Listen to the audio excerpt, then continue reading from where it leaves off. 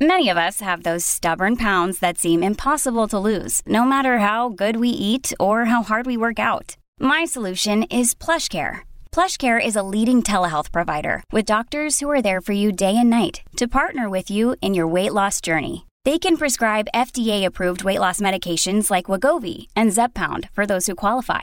Plus, they accept most insurance plans. To get started, visit plushcare.com/weightloss. That's plushcare.com/weightloss. All right, time for us to check in with Vaughn Palmer from the Vancouver Sun, because you know what? It's never a dull moment in BC politics. Good morning, Vaughn.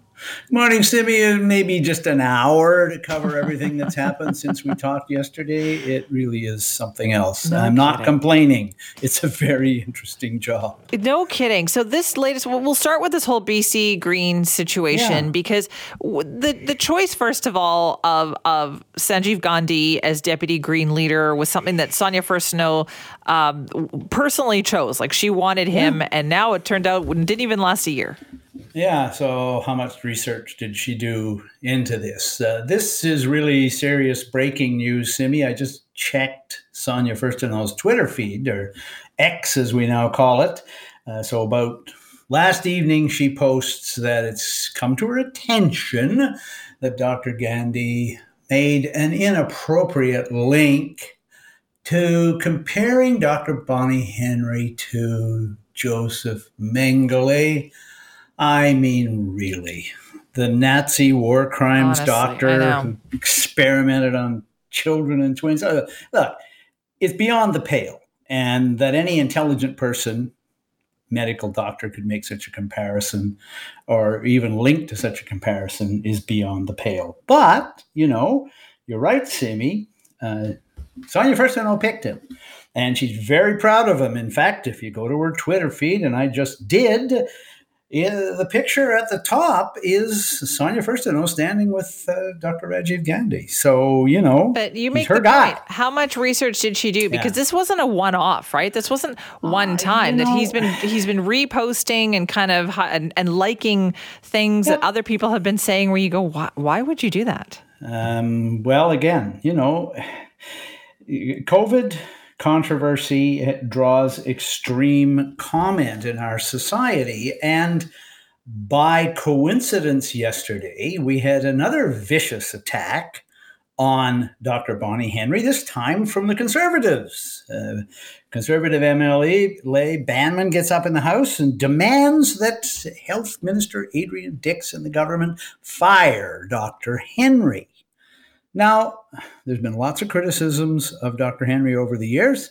I've made some of them myself, but I don't think that I'd necessarily argue she should be fired. I think she had the best of intentions in what she was doing, Simi, but Banman thinks she should be fired in part because of healthcare workers who were not allowed to work because they refused to get vaccinated. And Dr. Henry was eloquent on that subject. If you don't believe in vaccines and the efficacy of vaccines, you might want to think of getting a different career. And Adrian Dix yesterday in the House, people can go to the Hansard feed.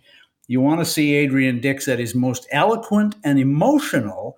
He just denounced this. He basically said you should be ashamed of yourself. You should recognize that the reason a person who refused to get vaccinated couldn't look after people in long-term care is because of the enormous threat to the lives of seniors if they got COVID. So, Simi, I actually think we did pretty well here in British Columbia because during the first 2 or 3 years of the pandemic, there was a consensus among our major political parties that people should get vaccinated, that seniors should be protected, that, you know, the consensus view put forward by Dr. Henry. Yes, again, I acknowledge there were some things that didn't work out. There were some things that we didn't realize at the beginning either, and it took us a while to learn them. So, Andrew Wilkinson, the now forgotten leader of the BC Liberals, as they were known in those days, Simi, remember very well in the first few weeks, he said, look, I'm a medical doctor, and you're not going to see me out there challenging the mainstream view of the medical establishment on what needs to happen here. And I think because he did that, and our politicians generally followed that, we were spared some of the extremely divisive debate that happened in other provinces and that frustrated their ability to get people vaccinated. Initially, Simi, we hit 95% vaccination here in this province. That's an amazing accomplishment, whatever else you think that Dr. Henry got right and got wrong. I know. This one, I just can't even believe this. So I'm sure at some point we'll hear something today about this, because you're right. There's a lot of questions here for Sonia Furstenau, but did you not vet this? Like, this was the thing that did it for you, not all of the other attacks? Yeah, and Simi, you and I follow a lot of history and a lot of politics. We do. And one of the things, we think of the political world as a spectrum, right? It goes from left to right. But one of the things about it that, there is an alternative theory is, no, it's a circle. And the extreme left and the extreme right meet in the middle, down there at the bottom. And that the mainstream is at the top. So, maybe this isn't the day to debate that, but I do point out that yesterday, Dr. Henry was attacked by the right, BC Conservatives, and we also had the deputy leader of the Greens lose his job because of an attack that I guess you'd have to say came from the left. Oh, boy. Okay. And also, I want to talk a little bit more on that health front, too, about the illicit trade in safe supply drugs, because this has also been a hot topic. The story's getting messier here.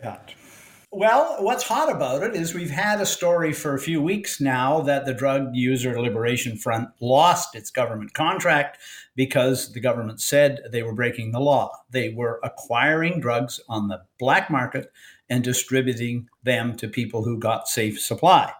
And the government, Simi, framed that when they announced it as, we just found out about this and we've dealt with it right now. However, they've got a problem because yesterday, Northern Beat, Fran Yanner, a very accomplished journalist, broke the story that no, a legislature committee was told this was going on in some detail 18 months ago.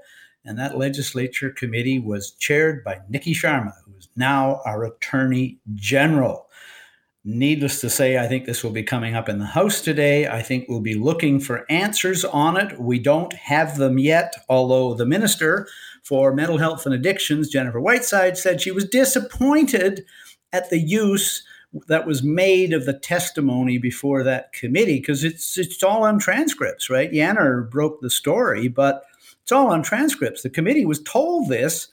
Yes, there were some BC Liberals, as they were then known, Simi, in the room. But look, the government was up to them to act.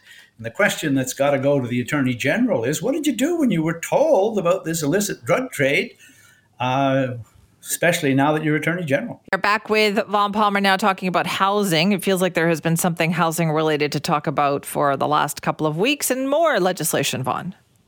Yeah, the government is very, very active on this front. Dozens and dozens of pages of legislation in the fall session dealing with housing. Another bill yesterday. This one basically tells municipalities that they are no longer in charge of zoning around transit lines and big bus exchanges. So the deal is you got a transit line going through rapid transit where there's a station. You've got a big bus exchange, and I'm thinking of that one that's roughly the size of a small municipality out on toward UBC.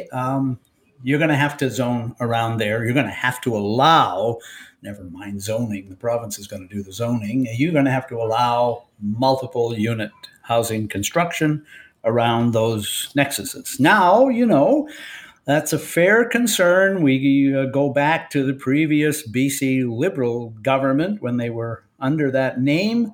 And I remember Liberal ministers saying, you've got a transit line going by a whole transit station, and you look down from the transit station and there's like a single family home there with a backyard and a garden. And the Liberals saying, we got to change that. They didn't change it. They talked about it. Well, the New Democrats have changed it. Transit stations are going to be, Metro Town may be the model for the future. Or the Southwest Marine Drive on the Canada line. That's going to happen. It's in the legislation. Again, we can debate the implications of it and what councils are going to do about it and how much some residents are going to be shocked by this.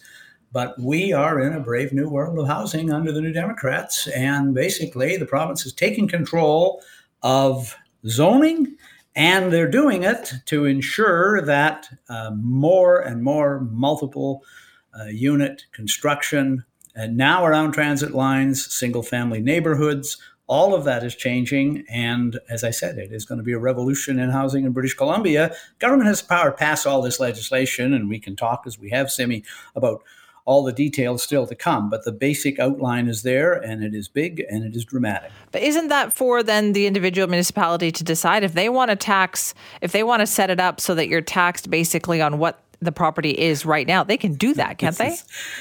Simi, this is the big unexplored aspect of all this, and I'm indebted to the mayor of Burnaby, Mike Hurley, is very critical of what the government is doing on this.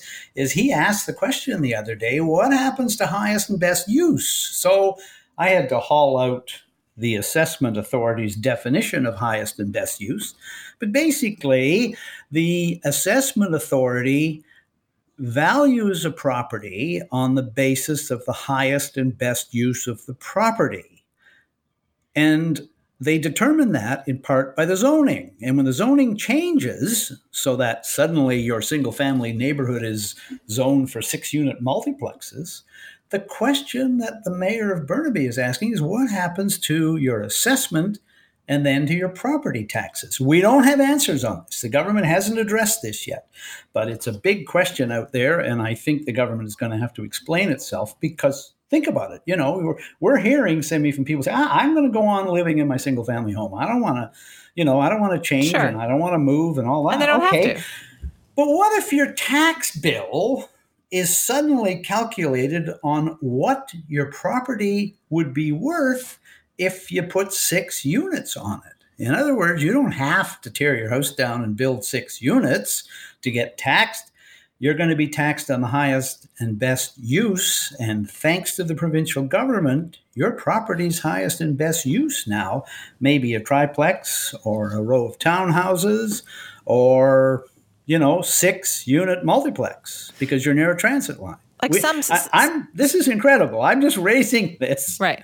Some cities do that. Like I know Burnaby, you asked the question. I know Vancouver does that for business properties, right? For commercial properties, you're taxed on best and highest use, and with essentially how many levels that you can build. You're taxed on all of that. But it would seem to me that if they're going to start doing that for residential customers, well, that's going to change the next municipal election. That's for sure.